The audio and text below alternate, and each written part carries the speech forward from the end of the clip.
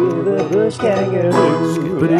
Hello, welcome to Skip It, the podcast that reviews and dissects the classic Australian television show Skippy the Bush Kangaroo. I am joined by Lee. Good to be here as always. And Ashwin. Hey, Johnny. We're here for episode 26, The Runaway. This episode, we've got just one new guest, and he gets introduced pretty much straight away, so I'll just introduce him. Gavin Hamilton. Gavin Hamilton's been in quite a few different TV shows up until 1995, and that's about it. This script was by Will Pryor and Ross Napier, so Ross Napier's got another person helping him with the script here. And we've got director is Eric Fullilove, producer Dennis Hill, and yes, the series producer is Lee Robertson as always. This was also aired on the 24th of June 1968 in Melbourne first, and I'll just get right into it. The first shot starts off with a kangaroo looking over a rock, so it's sort of a rock that's quite elevated, so there is quite a drop underneath there. A boy who's sort of looking at this kangaroo raises a rifle and aims it. And, you know, we don't know if it's Skippy. We don't know if it's just some random kangaroo. We have established that Skippy is the only kangaroo in this park, so things are not looking good. And he's about to shoot, and then she hops away. The boy runs up to the rock where the kangaroo was and then aims again, and the kangaroo's still on a bit of a cliff face. You see the aim, like the scope shot, and you see him shoot, and the kangaroo just gets pushed off over the ledge, and it sort of looks like a very stiff kangaroo as well. And then the boy smiles, and then we get to the intro. So guys, this was a pretty disturbing start to the intro. And I don't know about you, but I immediately hated this boy straight away. Yeah, it was actually interesting because the first thing I wondered was how did they get the kangaroo so close to the edge of that cliff? Because that wouldn't be something naturally a kangaroo would necessarily do. And you're right. The shot, no pun intended, but the shot of the kangaroo being shot and falling off the cliff was really surprising. I did not expect to see that. And it probably was just a dead stuffed kangaroo, either on a string that they pulled or that we couldn't see off screen, someone shoving it over. But it was still a startling beginning to that episode. And yes, as soon as you saw that kid and the way he was just so gleefully looking to kill, my immediate response was hate him. Exactly like yours. Hate this little bastard. So they did I think the writers definitely did their job. Ashwin, what did you think? I thought it was a beautiful kill shot. Cinematography only. Something about it. And I don't know. It was a dark start, but and like you guys, I immediately hated that kid. Some people just have a dead shit vibe, and this kid's have that throughout. Yeah, he was a real, they call him later a hooligan, I think, or hoodlum.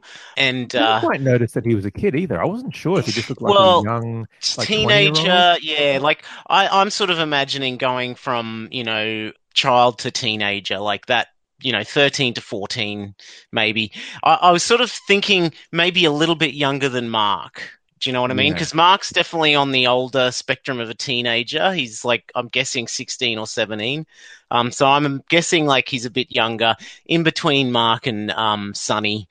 So yeah, it was a very disturbing start. And as I said, we don't know if this is Skippy, but as we know, there are no other kangaroos. So for us, that, John, when you said that we've established that there's no other kangaroos, I wasn't sure. Well, maybe we have, but I really don't think we've seen any other kangaroos in the park.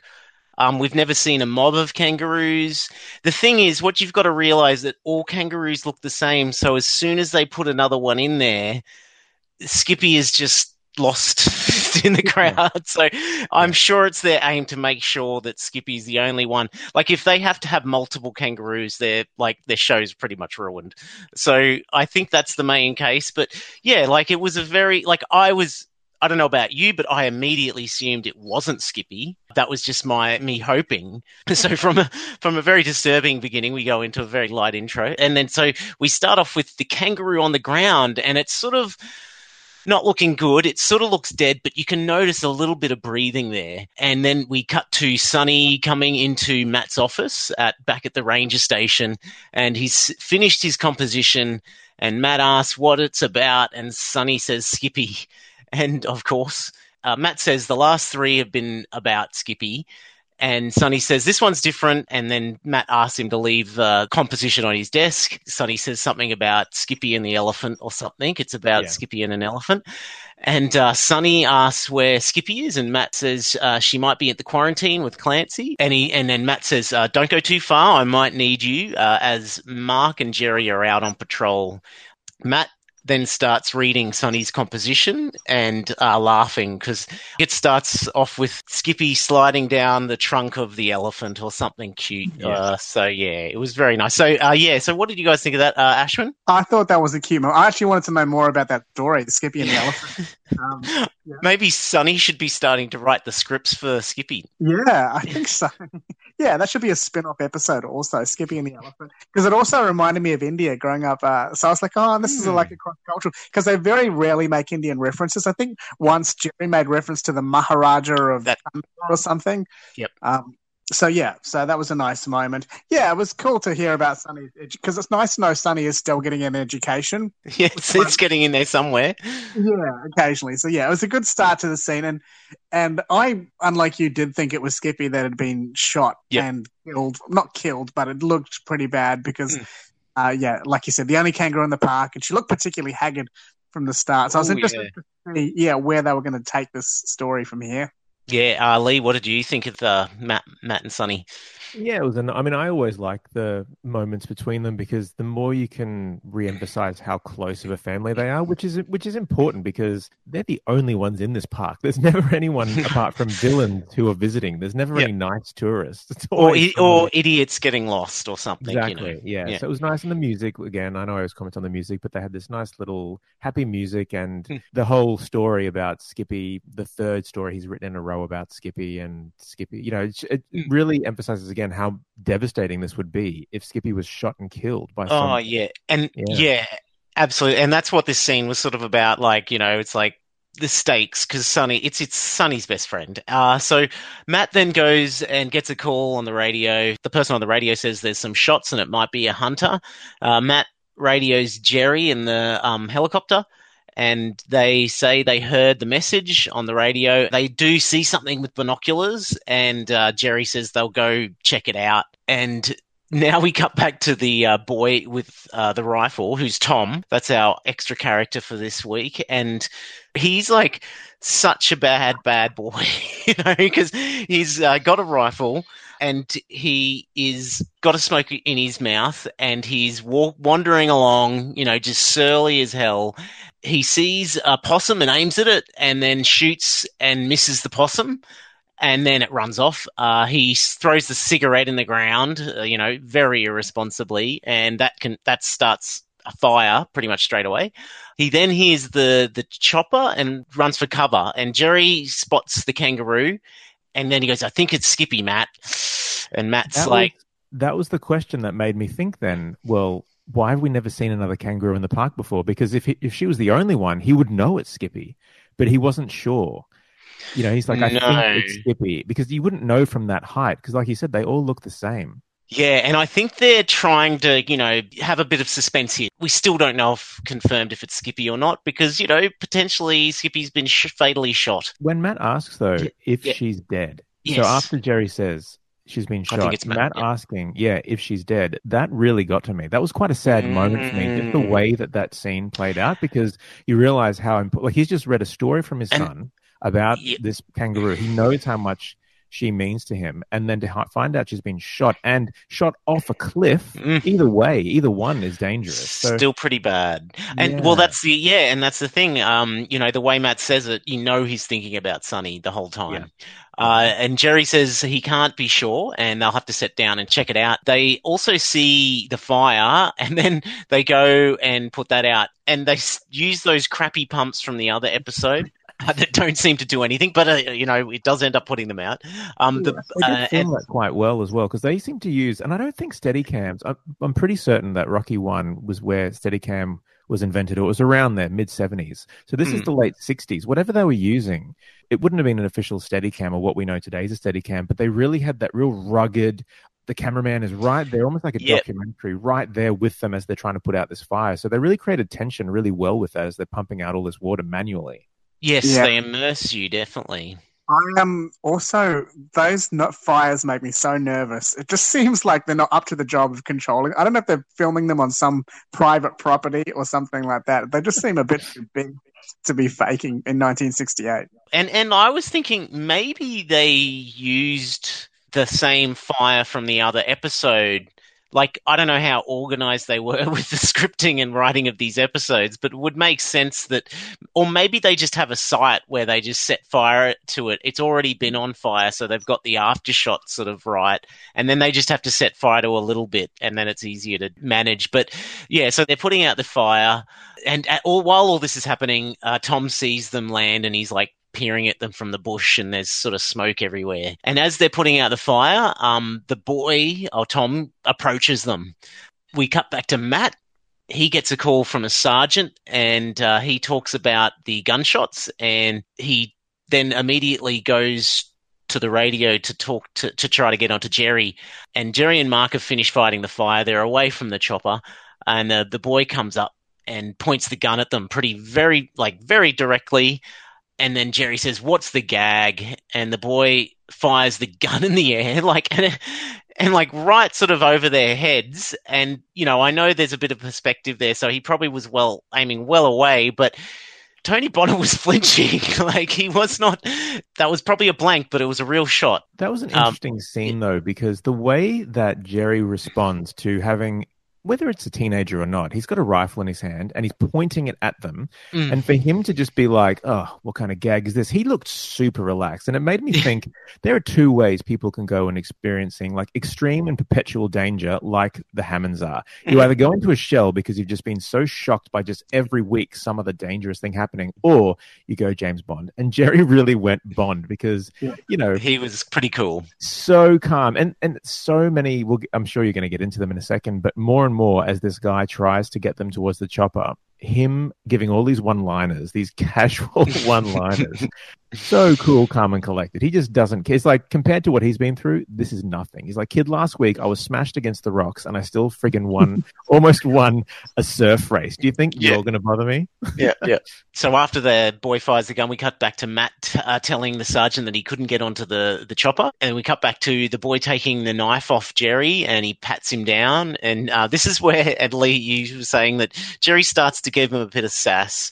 Jerry says, you've watched too many gangster movies. And the boy says, shut up and get moving to the chopper. And then Skippy is on the ground. So we sort of know this is Skippy now, I think. She sort of gets up and then shakes herself off and then hops away. So obviously not fatally shot. So what was happening there? Do you think she'd faked her own death? Yeah. I think she caught the bullet in her teeth, really. Like Superman. Yeah, I think the bullet missed. She pretends to dive to throw this guy off the trout and then just stay down the whole time. It's a very sneaky moment from Skippy. Yeah, there. very quick thinking from Skippy there. What we didn't see was when Skippy flew off that hill. When she landed in that superhero the pose. Yeah. The pose, yeah. Then Skippy sees the boy marching Jerry and Mark to the helicopter. And Tom says, who's calling? Because Matt's calling over the radio. And Jerry, back to his smart ass responses, says Santa Claus. And then this is where Tom gives Jerry a nickname and he goes, you're real funny, aren't you? Funny man. And then the boy tells Mark to pull the leads out of the radio. Tom points the gun at Jerry's throat. And you can see him indenting into the bottom of his throat, which I would have been like, even if it's a prop gun, I would be very reluctant for that to happen. Mark goes to the helicopter and pulls out the cables so it cuts the radio. What did you guys think of that, Ashwin? How this guy's just escalating this stuff. Yeah, it's getting more and more unlikable because we all know a kid like this at school, the really troubled kid who was just a massive asshole, had no respect for anybody. So I guess it was all always bringing back that kid for everyone watching. They were probably thinking of that kid they hated at school. Yeah, the throat thing was weird, especially in this day and age with prop guns going wrong. I don't think you would get a scene like that happening as easily on this day and age. Also, one thing I thought is worth pointing out is whenever Matt's on the radio, he gets super English. Like, you just get, oh, Jerry, make sure you report back at the 1600 hours. Not quite the accent, but he just gets very clipped. I'm not sure if it's an enunciation thing, but there must be a radio voice that they'll get taught to put on, kind of like there was an ABC voice that you had to put on when you talked on the radio. I think you're right. Like, I absolutely think that's him. Like, he's just gone into automatic pilot because that's the way you talk over the phone. And you have to enunciate all your words. Signals weren't as clear then, so I guess it helped. But no, you're very right. He gets into proper English. And he's also given himself the nickname. He's like, Senior here, Senior talking to little boys. I don't know if he has a nickname Senior, but that's weird. No, Flight to Senior. That's Mark or Jerry calling, so it's Flight, I think they're called. So they've got all these little radio call signs, and guessing because he's the senior park ranger, he gets to be senior. And Matt still can't reach Jerry. Clancy comes in and she asks what's the problem, and Matt says he can't get onto Jerry, and there's a young hoodlum roaming the park, and he looks really, really worried. And then he says he's armed and dangerous. Back at the chopper, Tom tells Jerry he's going to fly him out of here, and Jerry back talks him again and says, fly yourself. And Tom says, you're really begging for it. And then Tom says he'll count to 10 to get the chopper started. Jerry refuses. He's gone to he's not going to do this. He starts counting and gets to 8 before Skippy comes up from behind and jumps on him. And then Jerry grabs the rifle off Tom, and then they start wrestling. And then Jerry wrestles him on the ground, and Tom then gets up and runs away. Mark tries to sort of tackle him, but then Tom overpowers him and then runs off. And Jerry gets up, checks with Skip, and makes sure Skippy is okay, and then goes back to the chopper. Mark is still running after Tom. They come to a ravine, and Mark yells out, watch out, and then Tom falls off the ravine edge, and Mark goes up to the edge and then sees Tom hanging precariously from it's sort of a little tree growing out of the rock. Dun, dun, dun. Everything's just totally changed now. The dynamic is totally different. And Mark yells that he's going to go get a rope. And then Matt explains to Jerry over the radio that Tom is escaped from a reform school, and then he broke into a sports store and stole a rifle back in the day when you could do that in Australia. Jerry says that he at least hasn't shot Skippy, and explains that he must have missed, and Skippy shied away from the shot and fell off the cliff. So there's Skippy's supernatural bullet dodging skills. She's basically like Neo from the Matrix. And Mark arrives at the chopper and yells to Jerry that he's gone over the ravine. Jerry relays this information to Matt, and then Matt says, do what you can do. So guys, what did you reckon about all this action? I just want to take us to the start of this action sequence and just get your opinion, because this is a matter of procedure that we all might face at one point in our lives. So Tom is pointing the gun at Jerry and Mark. Skippy's running up from behind. Yep. Jerry yells out, Skippy, go get him. And should you yell that? Should you let Tom turn around and think, or to so that he's distracted so you can attack from the front, or do you not yell and wait for the point of impact? What's the procedure? Very good point, Ashwin. I thought that was a strategic misstep by Jerry, because I think the element of surprise would have been much better. But then again, him turning means that he's not pointing the gun at them. So if it accidentally went off, I guess. But still, I did think that too, Ashwin. Yeah. So, that's just the point of order for the first part of the sequence. But other than that, I thought, okay, the tables have turned. My tension went down when the boy didn't help with holding a gun anymore. For dramatic purposes and possibly even real life, that was just a weird kind of thing to film. Yeah. So my tension goes down. I'm like, okay, good. The good family's in charge again. Let's just see what happens. Now it's a question of whether they want to be compassionate enough, which is a previous theme we've explored in Skippy, how nice to be to the villains. And so, it's definitely flipped at this point. Yeah, but we know that they're going to do the right thing because they're here to help. That's their whole job. Lee, what did you reckon of that whole action sequence there? It was pretty exciting, I thought. It was, and I like that we keep saying the word tension. This episode had a lot of moments that Mhm. made me feel tense, which isn't something that I always feel watching a Skippy episode. We talked about last week. There was a lot of action sequences that occurred, but we never really felt tense. Whereas in this one, it was really just one plot point that was going on, but it just held tension quite a lot and just let it go, like you said, Ashwin, every now and then, but just ready to be ratcheted up again in the next scene, which I thought was really good. Yeah, like because it really built it up where you were hating this kid. Like he was just pushing every button, and then when it flipped, you were like, "Oh yes!" Like I think they definitely worked here. I'm not sure. I don't know if that was Ross Napier, but there was definitely something going on there where you felt a big exhale as soon as this kid was done. But then we'll get to where it gets worse. things get way worse and way stupider. Yeah, so the branch Tom is holding on to is breaking. Jerry and Mark get the rope and they lower it down to him. Jerry instructs him to wrap the rope around his waist and use his feet to get clear of the rocks, so sort of abseil a bit. Tom says, "So you don't owe me any favors or no favors?" And Jerry says, "Just get hold of it." Tom says he likes it where he is. And this is him like, hanging off a branch that's about to break. And he says, this is where he just gets insane. He says, "Don't you have the guts to watch a guy die laughing?" And then Tom starts laughing like an insane maniac, and the branch snaps and he falls predictably. Luckily, Tom doesn't fall all the way down, although it looks like there's water down there, so I didn't imagine it being that bad if he actually did fall. Well, at least not on rocks, but he does fall on like this jutting out rock, back down, all face with his face facing up, and he's all knocked out and got blood on him and stuff. Jerry abseils down, and it's very somber music, so you don't know if it's he's dead or not. Jerry can't get down because they don't have enough rope. He's too far down, and then he has to come back up.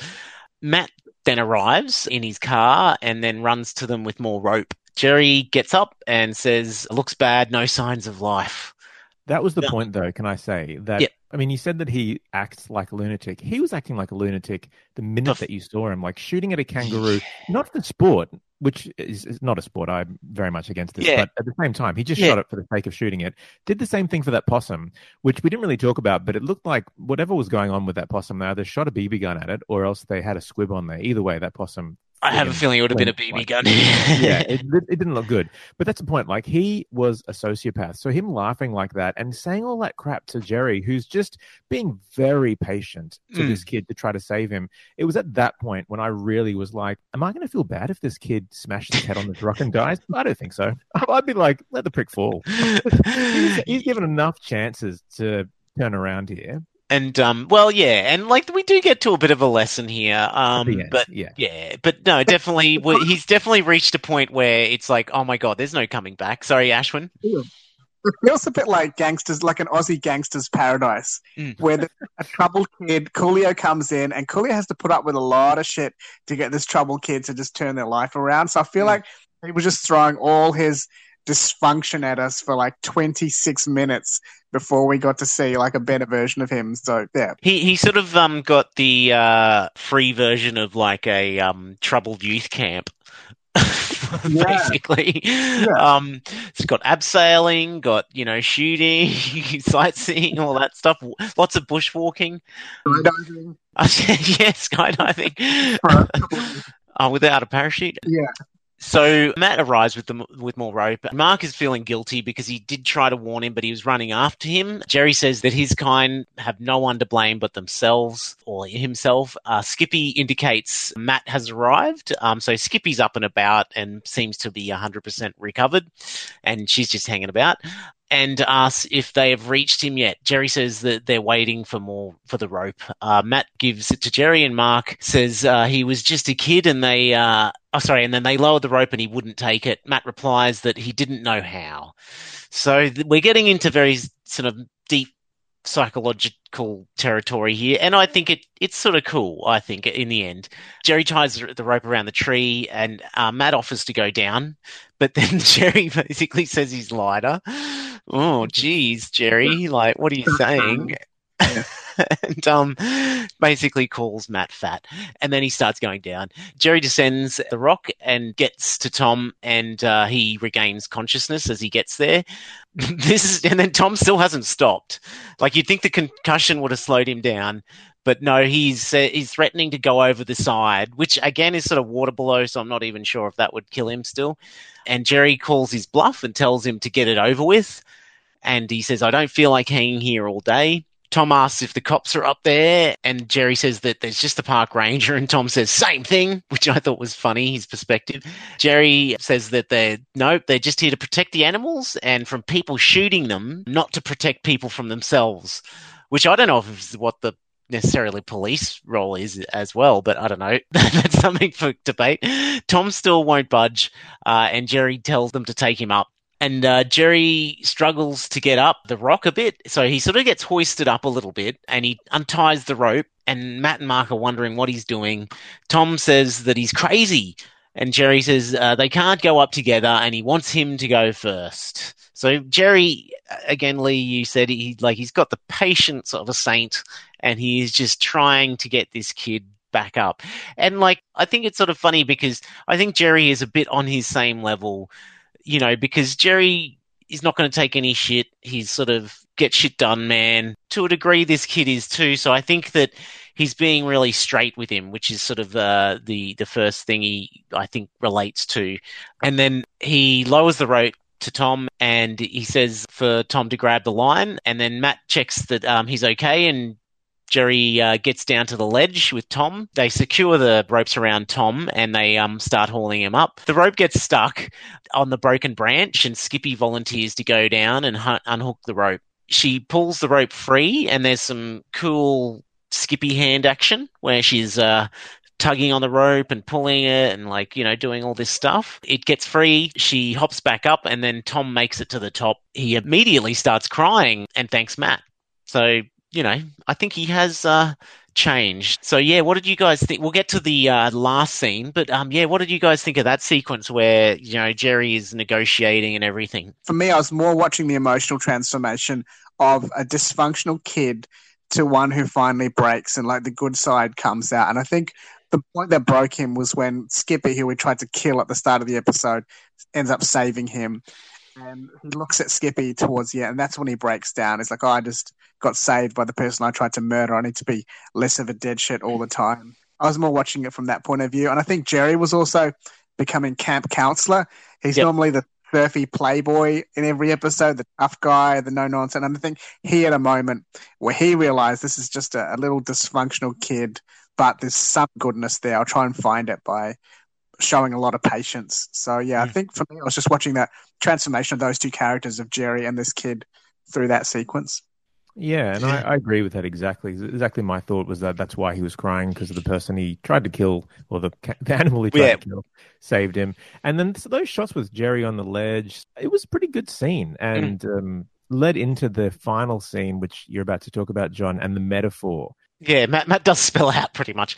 So Matt and Tom are in the office back at the ranger station. Matt explains that he's going to go back to reform school, but it won't be forever. Matt then says that I'm sure he could arrange for him to come back and visit, which is hugely generous considering that he held his son and his assistant ranger at gunpoint and tried to kill his son's best friend.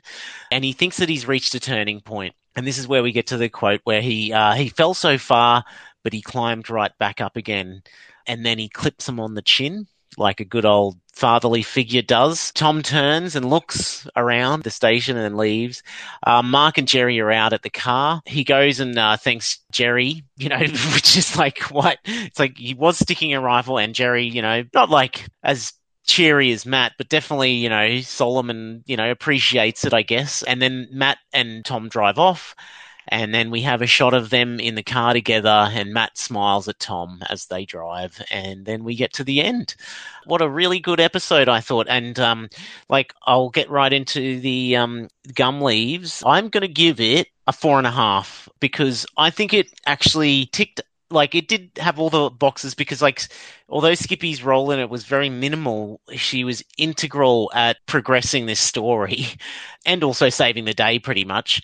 And I liked the way it addressed youth crime and these, troubled teen type things where there's always a way to come back. There's always a way to reform. There's always a way to make the world better after you've made it worse. Do you know what I mean? So I definitely liked that message. I liked the way that all of the guys reacted to it because this guy had all the reason for them to like beat the shit out of him and just totally take him down, but they didn't. And it all worked out in the end. So I did like this episode. And Gavin Hamilton, who played Tom, good actor because you hated him from the very get-go. So, like, damn, like that's acting, isn't it?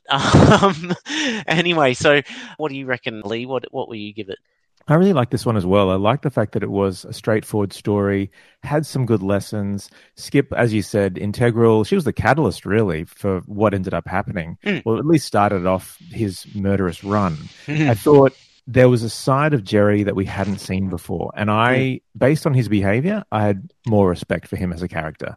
I just thought the way that he dealt with it was much more mature than I would have. I would have been like, just fall and die, you little shit. Like, he had way more patience than I did. So I think, I like the message that, people can change. I think realistically, if you're that much of a psychopath that's a murderer, usually people who just gleefully murder animals tend to be murdering people when they get older. So whether he'd have had that quick turnaround that he had at the end, I think for the purpose of the story, though, dramatic fall, as Matt said, I think it worked. So I actually really liked the episode overall, and I'm going to give it 4 gum leaves. Cool.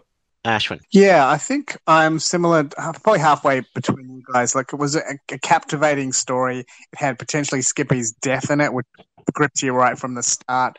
It had youth delinquency, the transformation of our characters, showing parts of themselves that they hadn't shown before. So that's got to get a decent number of points. Had a child crying quite well because it's quite hard to cry effectively. So I thought, acting-wise, it was pretty good. I'm curious that this guy didn't act beyond the age of 40. He would have been about 40 in 1995. Yeah. So what a mystery. Whatever happened. But I'm going to give it 4.2 gum leaves. Cool. All right. No worries. So, all right, we'll get to the next episode, episode 27, The Last Chance. An aging film star attempts to come back on a new movie that's being filmed in the park. When Skippy inserts herself into a scene, a new star is born, much to the annoyance of the lead man who tries to have Skippy taken care of. Whoa, cool. All right, I'm excited. If this isn't a comedy episode, then that's going to be, if they try to take that seriously, that's going to be ridiculous. Hollywood comes to the park and tries to kill Skippy. So, join us for that episode. And thank you, Lee. Thanks, everybody. Thanks, Ashwin. Thanks, guys. See you next week, guys. Skip, skip, skip, skip, skip, skip, skip, skip, the bush kangaroo. Skip-a-doo.